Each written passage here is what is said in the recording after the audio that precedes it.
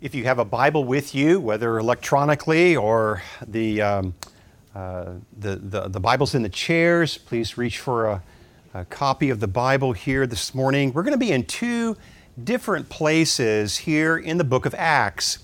If you have the hard copy Bible there in the chairs, first turn to page 910. 910. We'll read a part of Acts chapter 2. And then you might want to place a finger or what have you, or just be prepared to turn back to Acts 16. Acts chapter 16, another selection there back on page 925. A couple selections this morning for the preaching and the teaching of the Word of God today. This is the Word of the Lord, first here in Acts chapter 2, beginning with verse 36. This is a sermon. We're going to just step right into a sermon. These first couple of verses, kind of a summary of the sermon. It says, as Peter is preaching, one of the apostles, Apostle Peter is preaching here on the day of Pentecost. And then we'll just read on a little bit more about the results of his preaching, the results of the preaching. And we'll take a look at that this morning in terms of our teaching. And then we'll flip back to Acts 16 as well. This is the Word of God. Given all of the Spirit that we might have strength and faith and encouragement in our hearts. Again, Acts chapter 2 at verse 36. Let all the house of Israel, therefore, know for certain that God has made him both Lord and Christ, this Jesus whom you crucified. Now when they heard this, they were cut to the heart and said to Peter and the rest of the apostles, Brothers, what shall we do? And Peter said to them, Repent and be baptized, every one of you, in the name of Jesus Christ, for the forgiveness of your sins, and you will receive the gift of the Holy Spirit. For the promise is for you and for your children and for all who are far off, everyone whom the Lord our God calls to himself. And with many other words he bore witness and continued to exhort them, saying, Save yourselves from this crooked generation. So those who received his word were baptized. And there were added that day about 3,000 souls. And then if you'll turn back to Acts chapter 16, again in the hard copies in the chairs there, back to page 925. Now this section in Acts 16 is more activity of the work of the apostles. It's now Paul and Silas. And Paul and Silas are in this particular city of Philippi. Maybe you've heard the book of Philippians. Well, this is the city, Philippi. And you have this story here where Paul and Silas are ministering. So it's Acts 16 at verse 11. So, setting sail from Troas, we made a direct voyage to Samothrace, and the following day to Neapolis, and from there to Philippi, which is a leading city of the district of Macedonia and a Roman colony. We remained in this city some days, and on the Sabbath day we went outside the gate to the riverside, where we supposed there was a place of prayer. And we sat down and spoke to the women who had come together. One who heard us was a woman named Lydia, from the city of Thyatira, a seller of purple goods, who was a worshiper of God. The Lord opened her heart to pay attention to what was said by Paul. And after she was baptized, and her household as well, she urged us, saying, If you have judged me to be faithful to the Lord, come to my house and stay. And she prevailed upon us. This is the reading of God's Word. Let's pray together. Let's pray. Father, take your Word now. We pray that you would bless it and lead us forth. Lord, we know that as we open your Word, you're the Lord. You're our teacher. You're our guide. And so would you minister to us this Word, Father? Open our hearts, open our minds, even as it's so expressive what happened here to Lydia. Open our hearts to know all the things that you have for us, that we'd be built up. We pray for your glory. We pray for your honor. We ask that indeed Jesus would be present here with us. Be with us now. In Christ's name, amen. As Orthodox Presbyterian churches and other sister churches, we're sometimes known as a Reformed church. That word reformed will get our attention at times. You'll see that on some of our literature back on the back table there. You'll see that on our church sign out there off the street there, church sign, a Reformed congregation. Well, what does it mean? What does it mean to be Reformed? What does it mean to have that name attached to a local church? Well, we start this way. Like other churches, like Bible-believing Christians, to be Reformed means that we open our Bibles. First step, first things. We open our Bibles. Like other Christians, like other churches, we read our Bibles. Like other Christians, like other churches, we're given over to God that we might see in the Bible then, read in the Bible, be taught from the Bible what is plain. What is plain and ordinary? What is there, as we say, just on the surface of the page? What is being taught to us here? To be Reformed is to seek God that we might know His clear message, the plain reading of the Bible. And if you do that from the very first verse of the Bible, that very first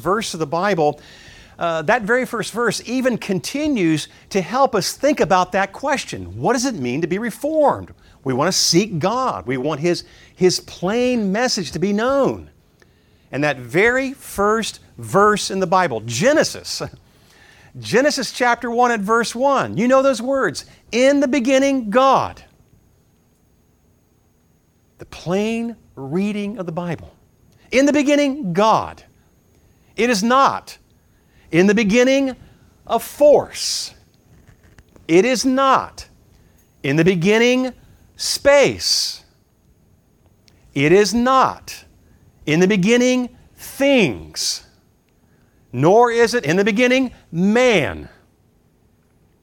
The plain reading, the plain words, plain understanding. Do you see that? What's plain is that the Bible is centered on God.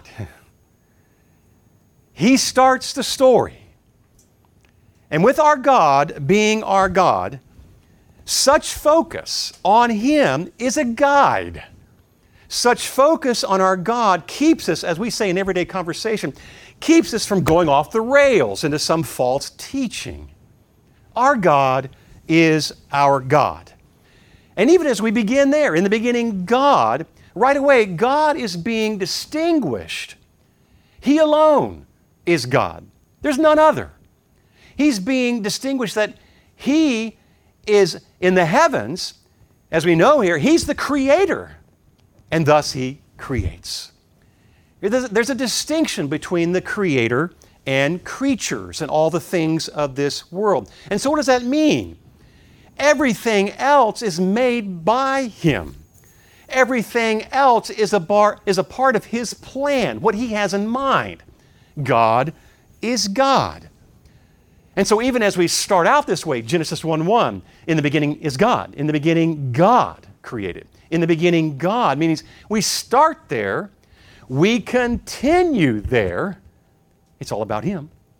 And we trust in Him for it to end, even as He wants it all to end. In the beginning implies He has a plan, and He will carry that plan all the way through. Our God will be God, and our God will be God. So what's our point this morning? We're talking about what does this matter to be underneath the Lord, and this matter to open our Bibles and to look for the plain reading, and what is that message that is just there for us to listen and to take into our hearts. Our focus is that indeed salvation is of God. Salvation is God's working. That's what it means to be Reformed. That's part of what helps to make up this question and answering this question. Our God is the God who does the saving. And so it all bears on the fact that people are turning from their sins because God's at work. People are turning to trust in Him because God's at work. People are walking with the Lord, and we name them as Christian. They're baptized in the name of the Father, Son, and Spirit. They walk with the Lord, and they bear His name because He's at work. Our God is our God. And our focus this morning, particularly one aspect of teaching, that our Lord is the God, is this matter that He is the one who takes the scales from our eyes. He is the one to soften our hearts. He is the one who brings that, as we say, we go to the wall, boom. We turn on the light, we say. He's the one that illumines our hearts. He opens our minds. He gives us eyes to see and hearts to trust. Our God is at work. And the language we use is that He's the one making new creatures in Christ, making us all brand new. He is the one to illumine our hearts. And the language we use now, every discipline in life, it doesn't matter if you're a mechanic, it doesn't matter if you're in the field of finances, it doesn't matter if you're in the field of dentistry. Every field and discipline of life has a language about itself. We use certain expressions, we use certain words, and Bible teaching is no different. The language we use of the Spirit of God working on our hearts and illumining our minds, that language we use, one aspect of it is called irresistible grace. It's irresistible. Our God imparts grace, and that grace is powerful to save. It works. Irresistible grace. Listen to what Jesus said. All whom the Father has given to me will come to me. Come to me for salvation. This is God's irresistible grace. They will come. They will answer God's call. They will turn. They will embrace the Lord. They will rest upon Christ. They will rely upon Christ. They will trust in the Lord. They'll give themselves to the Lord. Why? He's our Savior, our Lord, our majestic King, the Lord Jesus Christ. So Reformed Christians, again, to put it in our everyday speech, our conversational speech, those who are Reformed ask the question, who's on first base? And we say God is. God's on first base. He receives all the glory. He's the God who saves. So 3 lessons now from these stories out of the book of Acts. 3 lessons. God opens hearts, God gets the credit, and God receives His children. He receives His children and they serve Him. Look at this first lesson. God opens the heart. In Acts chapter 2, if you turn back to Acts chapter 2 there, what does it say there in this whole matter at verse 37? When they had heard Peter, they've heard this now, verse 37, they were cut to the heart. They're cut to the heart. That's that language.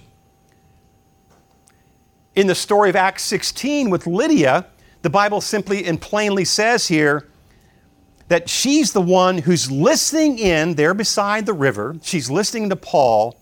And the Bible says at verse 14, the Lord opened her heart to pay attention to what Paul was saying. The Lord opened her heart.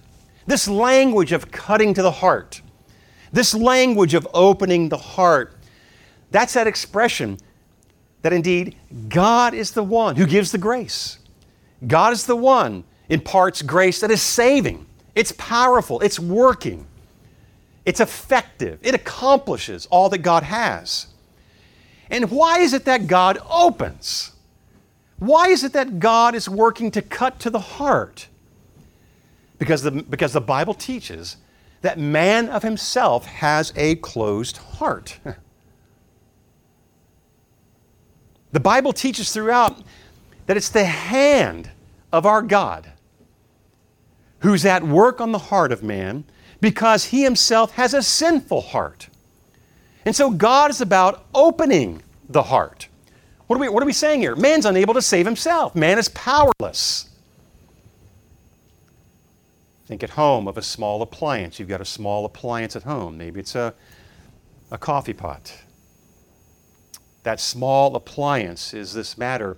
It has power only when it is indeed plugged into the socket, the wall socket there. The resource is electricity. It is available. The power cord must be plugged in to access that power.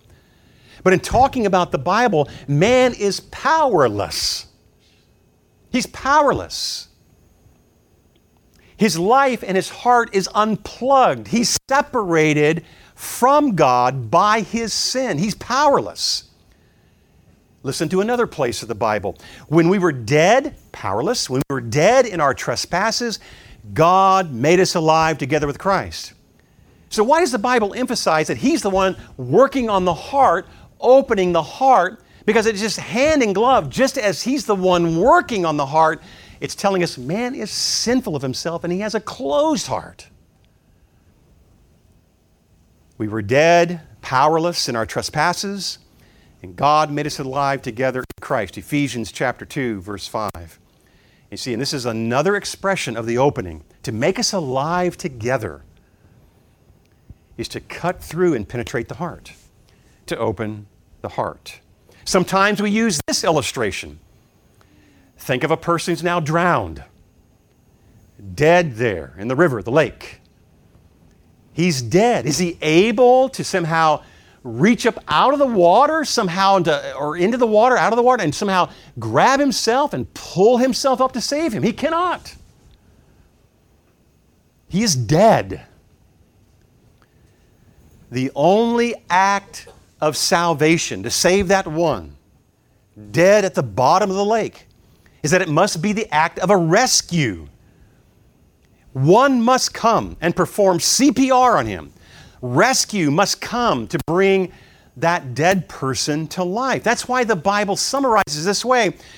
Our God promises that His people, He will give them a new life. This change of heart is presented in various ways in the Bible. Believers are said to be born again. They are said to be made new creations. They're raised from spiritual death.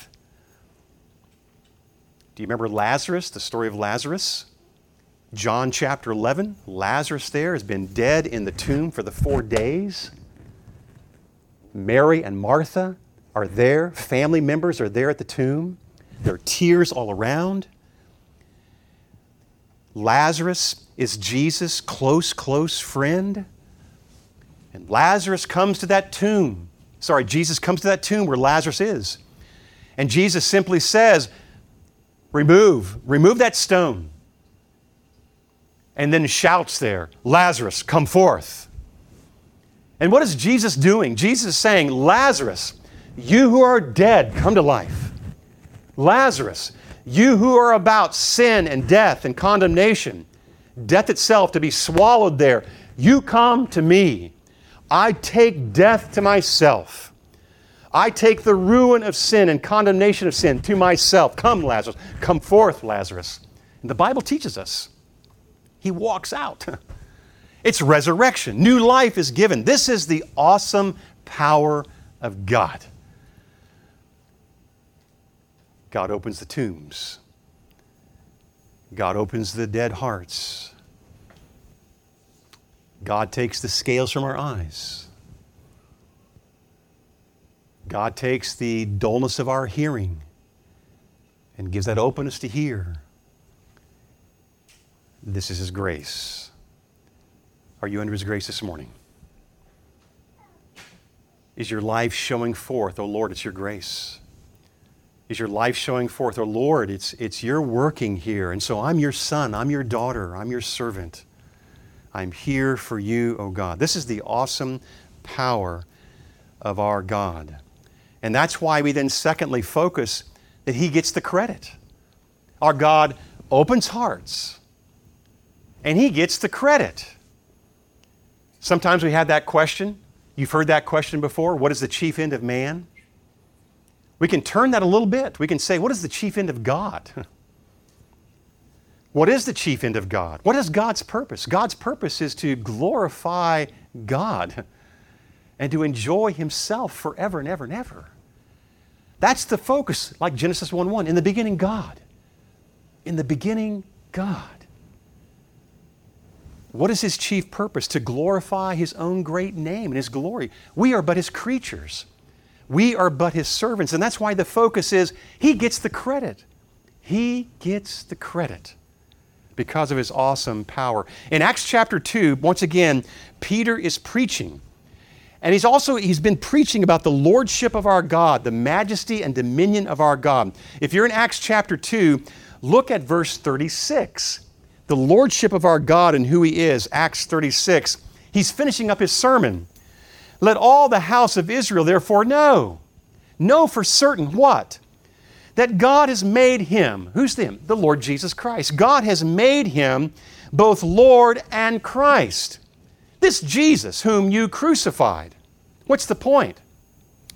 The passage is reminding us that our God is the God who has exalted His Son.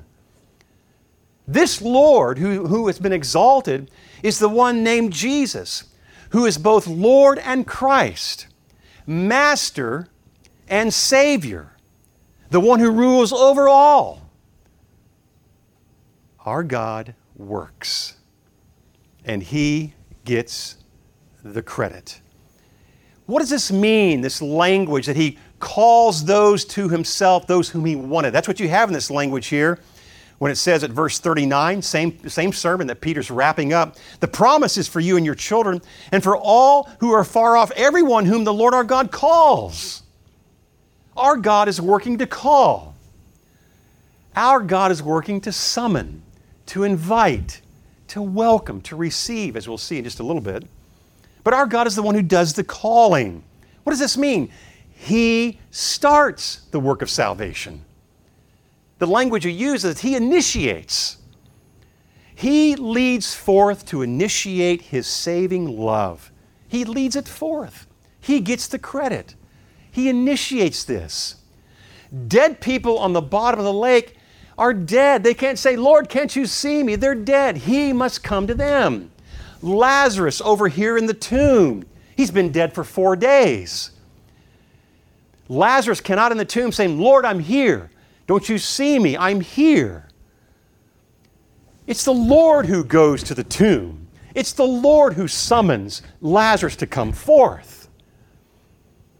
He initiates His saving love. Do you remember the story in John chapter 4? It's the woman at the well. John chapter 4, the Samaritan woman. We see many things in that story. But one of the things we see is that the Lord Jesus Christ Himself, it tells us that He has this purpose to go to Samaria.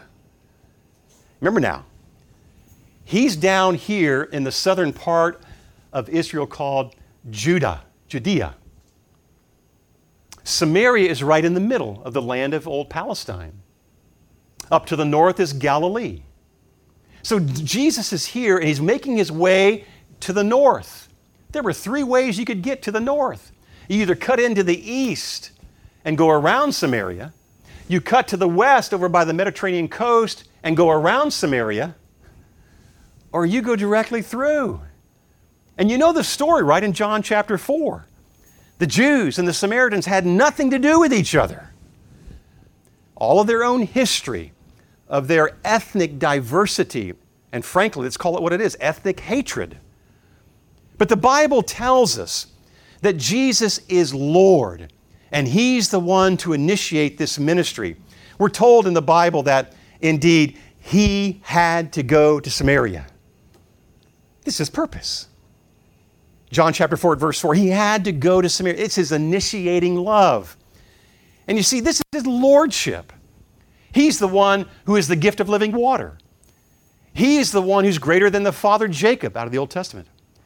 Jesus is the one who says, I am He, Messiah, the great I am. He's the one who gives that gift. As He will later say, He Himself is the gift. That water, the water I give to you, He says to the Samaritan woman, the water I give to you will satisfy you thoroughly. You will not come back to this water anymore, where she's getting their physical water. He turns that on its head and says, I am the one who gives you living water. I am He. This is the lordship of Jesus. But notice how He's ministering. It's very intentional. He had to go through Samaria. Why? He's ministering the gospel. The gospel is moving from Jerusalem and Judea to Samaria, to the north to Galilee, even to the uttermost parts of the world. What's the point? Our God gets the credit. He's initiating the gospel and where it is going, the good news, to trust in Him and to believe in Him. He gets the credit. Listen to Psalm 46. Be still and know that I am God. Be still and know that I am God. Listen to Psalm 103. He knows our frame. He remembers that we are dust. As for man, his days are like grass. He flourishes like a flower of the field, but the wind passes over it and it's gone, and its place knows it no more. But the steadfast love of the Lord is from everlasting to everlasting to those who fear him. And then it concludes, the Lord has established his throne in the heavens, and his kingdom rules over all. Our God is in the heavens, and he does all that pleases him. He gets the credit. Now, I know when I come to passages and I come to Bible teaching like this, I begin to think to myself, well, is this credit? Is this credit that he gets? Is this working that he's about? Is this credit that he gets, is it a credit that is raw and impersonal? Is that working that he is about even slightly manipulative? Is it manipulative? Is it coercive? Is this working that he's about, initiating his grace upon the heart? Is it impersonal? Is it raw? And the answer is no. Is this working? I think more to myself. Maybe you are this morning as well. I think more to myself. Well, is this working then a working to where we see that man indeed is genuine? Is this working on the man or woman's heart? Does it leave room for a genuine, meaningful role that we have? Are we puppets, we sometimes say? Are we puppets? Are we puppets then without responsibility, without responsible activity? Is he coercive? Is he working by forces? Is this God's work?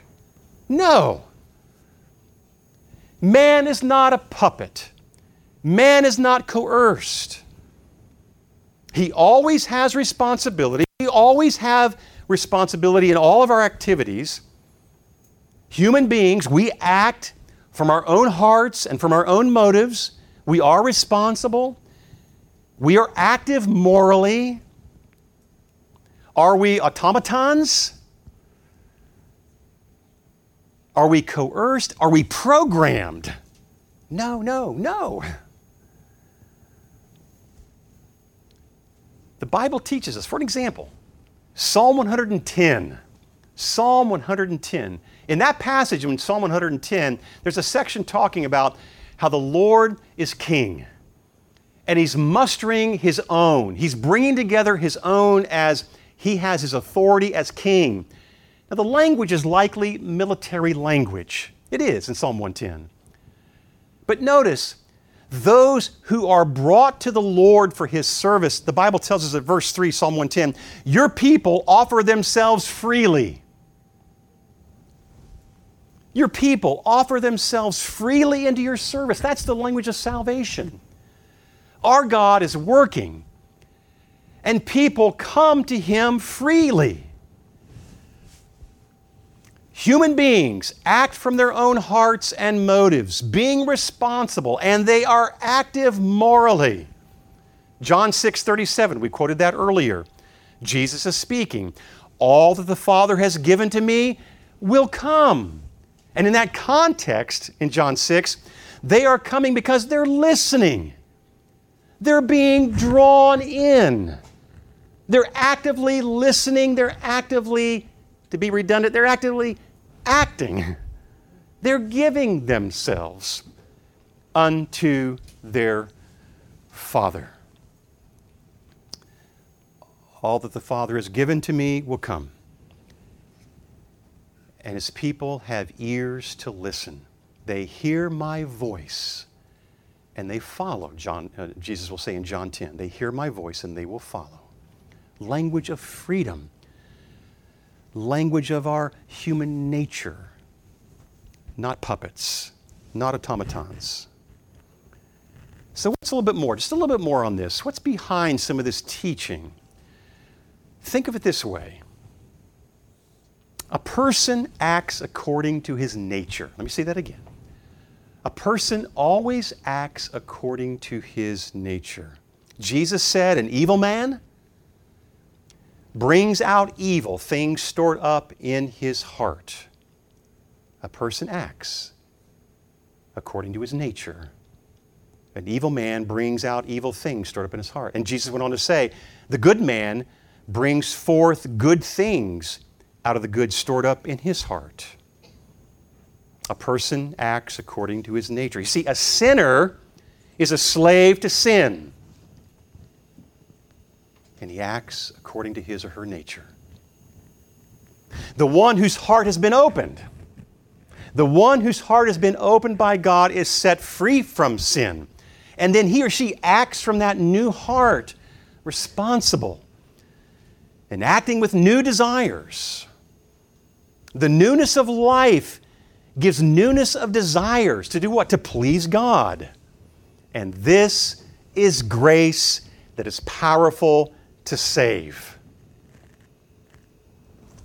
And God gets the credit. John 6:37, all that the Father has given to me, Jesus says, will come. He, she, a young child will come. Our God is gracious then to receive His children. And that's our last point now. We've seen that God opens hearts. He gets the credit. He's the one working. And He receives His children. Do you remember in Acts chapter 16? Do you remember there in Acts chapter 16, the story once again of Lydia? How does she respond? How does she respond? The Bible tells us that she was baptized, she and her household as well. And then Paul is writing, Luke is writing, these missionaries with Paul. And she then urged upon us what? Saying, if you've judged me to be faithful to the Lord, come to my house and stay. And then she prevailed upon us indeed to stay. What are we getting at here? New birth, a new life, a new heart leads to, indeed, new obedience, new living for the Lord. This idea of a new creation, a spiritual resurrection, means that a new heart is now in Lydia. And what? Lydia's received of the Lord. That's our God. He receives these children of His. She's baptized. She serves. This is the awesome power of God. He's the one who has worked His work of grace in the sinner's heart. And the Bible tells us they come to the Lord Jesus. He works, He receives, He welcomes. And that's the story of Lydia. The Bible tells us back in Acts chapter 2 that when they were cut to the heart by Peter's preaching of that sermon, the Bible tells us, men, what should we do? There's a response. Our God is the God who receives. Our God is the God who's working to receive and to then embrace them and to enfold them into His family. And the Bible tells us they were baptized. They're embracing the Lord, walking with the Lord, being folded into the family of God, and thus this is His working. Yes, it's true. The Bible teaches sinners from birth oppose Him. But our God is the God who's gracious, and that gracious working of His ultimately triumphs in their life. No one can resist the saving power of our God. He opens the heart. And that grace working to open that heart is a powerful grace. It works to bring, to draw, and thus He embraces them. That's why the Bible calls this irresistible grace. We use that language from the Bible. This grace is irresistible. His grace accomplishes what He intends. All whom God has chosen for salvation will come to the Lord Jesus and receive Christ and walk in Christ. Has God's grace reached your heart? Is it showing? Lord, my life is over. Mark Sumter used to be living his life. You put your name there. Lord, my life is over. I'm yours. I'm here for all of your bidding, O God. I'm here out of your mercy. Lord, of myself, I don't deserve this. I deserve one thing, Lord. My sin in my ruin deserves condemnation. I deserve the tomb. I deserve death. I deserve that eternal separation from you, O God, to die in my sins and to be judged in my sins. Mercy of mercy of mercy. Glorious mercy. He spares us. And as His grace is at work, He receives us and welcomes us. Have you fled to Christ? Is Jesus yours? You say, Mark, how do I do this? Faith is the link to our salvation. You trust in the Lord. Turn from your sins. Tell Him you're a sinner. Tell Him you deserve judgment and condemnation. And tell Him Jesus alone saves. His Son, the very Son of God, has come to live for you and to die for you, to be raised on the third day for you. Tell Him, Lord, He's my salvation. I have no hope but through Christ. You tell Him, you even tell Him there in the chairs today. He hears our hearts. He knows our cries. You mean business with God, He means business with you. The Bible tells us you draw near to God, He draws near to you. He draws near to you for salvation. And then friends, Good Shepherd Church, we can't keep this news to ourselves. These byways right out here, this neighborhood behind us, the neighborhood way across the street, the neighborhood down this street, people you work around, people you know well, family, loved ones. You can't keep this news to yourselves. This is the mercy of God that's first come to you. Are you praying by name for someone that you might say, Lord, make me ready? Lord, give me that openness. That's to say, Lord, as you open doors, as you give opportunity, may I step across that threshold and say, yes, I am a believer. I trust in our God, who's the God of mercy, who has saved me from my sins. Here, let me show you as well. Friends, we cannot keep this news to ourselves. Our God is the God who is Lord and Savior. As those that name this language of being reformed, we're saying, God, you're God. In the beginning, God. So, Father, use me. Father, take me. Show me. Lead me. Father, as you have my life, as you have my life for salvation, I am here to do your bidding every day that you give me breath. I belong to the Lord. What comfort, what hope, what love. This is our God who loves us, and that love is of that saving power to lead us forth from now to eternity. Let's pray. Father, may that marvelous power, love, wisdom, grace so be at work in our lives that we rightly reckon that our lives are over and we're here to live out the salvation that you've given. We bless your holy name. Take us, Father, and lead us forth, all for the mercy of our great God, all in His mercy, that you might be our God, we might be your sons and daughters to serve the living God. Hear us, Lord. Lead us, we pray. We give our hearts to you. We give our lives to you, that through Jesus we might serve the Lord. And we do pray in His name. Amen.